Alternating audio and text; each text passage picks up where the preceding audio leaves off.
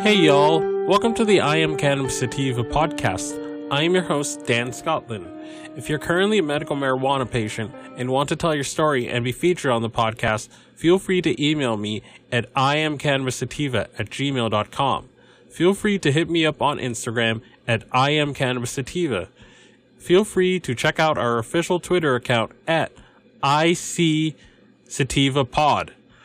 You can also find and subscribe to our podcast on Spotify, iTunes, Anchor, Overcast, Radio Public, TuneIn, Stitcher, iHeartRadio, and the Google Play Music Store. Please rate and review us on iTunes, as rating and reviewing us will bump up the pod on their algorithm and put this podcast in front of even more eyeballs. If you like what we are doing and you find yourself coming around often, please become a Patreon supporter of this podcast and support us. By supporting us, this helps us to keep the lights on, pay rent, pay for hosting, equipment, and travel. You can do this by going to https://anchor.fm/iamcannabissativapodcast/support. You can also support me now on Patreon at www.patreon.com/ICSativa podcast. You can support the podcast for as little as $1 a month. We also have a $5 tier if you're feeling extra generous. Hey y'all, hope you guys are having a good one. I don't plan to keep this episode particularly too long, so I'll just go about it. So this is another article from the Boston Globe, and it is written by Colin A. Young, State House News Service, November 4th, 2019. So I'll just read it. The Supreme Judicial Court has agreed to hear arguments related to Governor Charlie Baker's emergency ban on vaping products, elevating to the state's highest court a legal argument brought by the Vapor Technology Association against the administration's ban. The Supreme Judicial Court will hear arguments in the case during its December sitting, the court announced in an order issued Monday. The governor's administration must file its brief with the court by November 13th, and the plaintiffs and the interveners must file theirs by November 25th. The Supreme Judicial Court transferred the governor's appeal of an October 21st Superior Court order denying a stay and requiring the administration to go through the emergency regulation process to keep its ban on the sale of vaping products in place. The governor's appeal had been pending before the appeals court. Baker said he imposed the ban. It was initially a 4-month ban, but it had been whittled down by the courts to 3 months in September to give the federal government time to investigate an outbreak of vaping-related lung injuries around the country, including 2 deaths and dozens of cases of illnesses reported in Massachusetts. The ban has been challenged as an executive overreach that is causing deep financial harm to small business owners. As a result of the regulatory finding, the Baker administration projected a 3-month ban on retail nicotine and marijuana vaping products has the potential to cost private business $7 to $8 million in sales. The administration is planning a November 22nd hearing on the ban as it works to comply with a court order that it go through the usual emergency regulation process. End of article. So there you have it. So the highest court of the state of Grassachusetts is going to hear the case of the vape ban, and vape companies have been suing medical marijuana patients that are going to be adversely affected because they're going to have to go back to smoking cannabis. And if they live in a property where their landlord doesn't allow them to smoke, and vaping is more discreet and the landlord is okay with vaping, now they're not going to have ways to use their medicine anymore, you know? And to just flippantly say, oh, use another form, just use tinctures. You don't know what illness that patient has and whether tinctures will work for it or pills will work or whatever. You're not their doctor.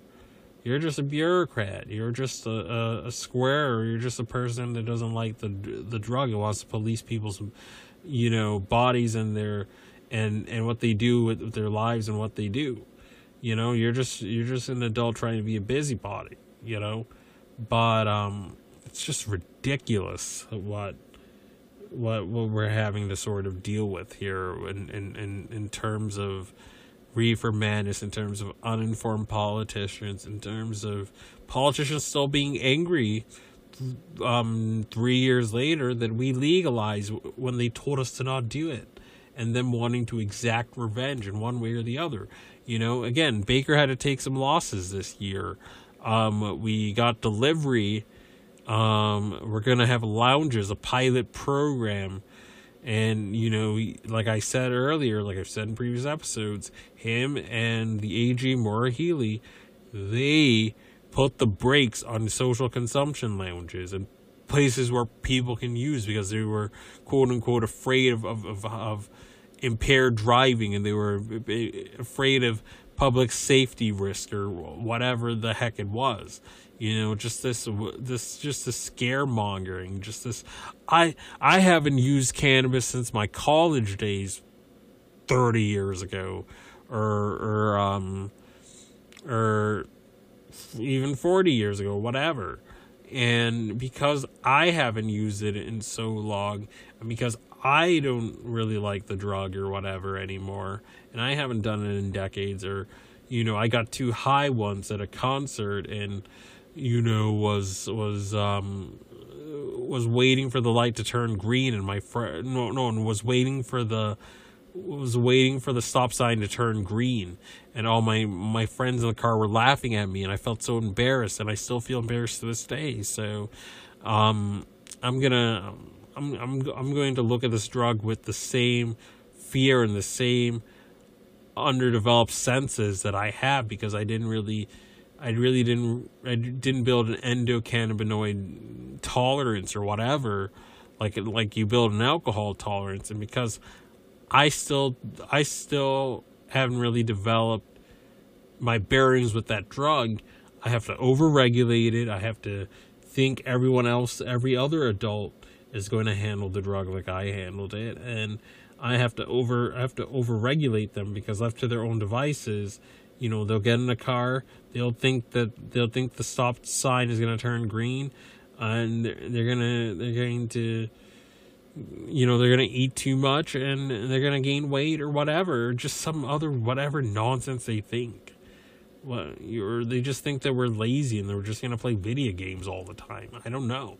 But it's like they just think of us with contempt, and they show contempt to us as a constituency, when with other groups it wouldn't be acceptable to do it with. And it's just, we got to just let Baker know, we got to let these politicians know that they work for us. They work for us.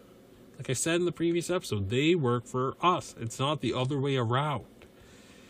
If they're not going to do what we want them to do, they need to be shown the door.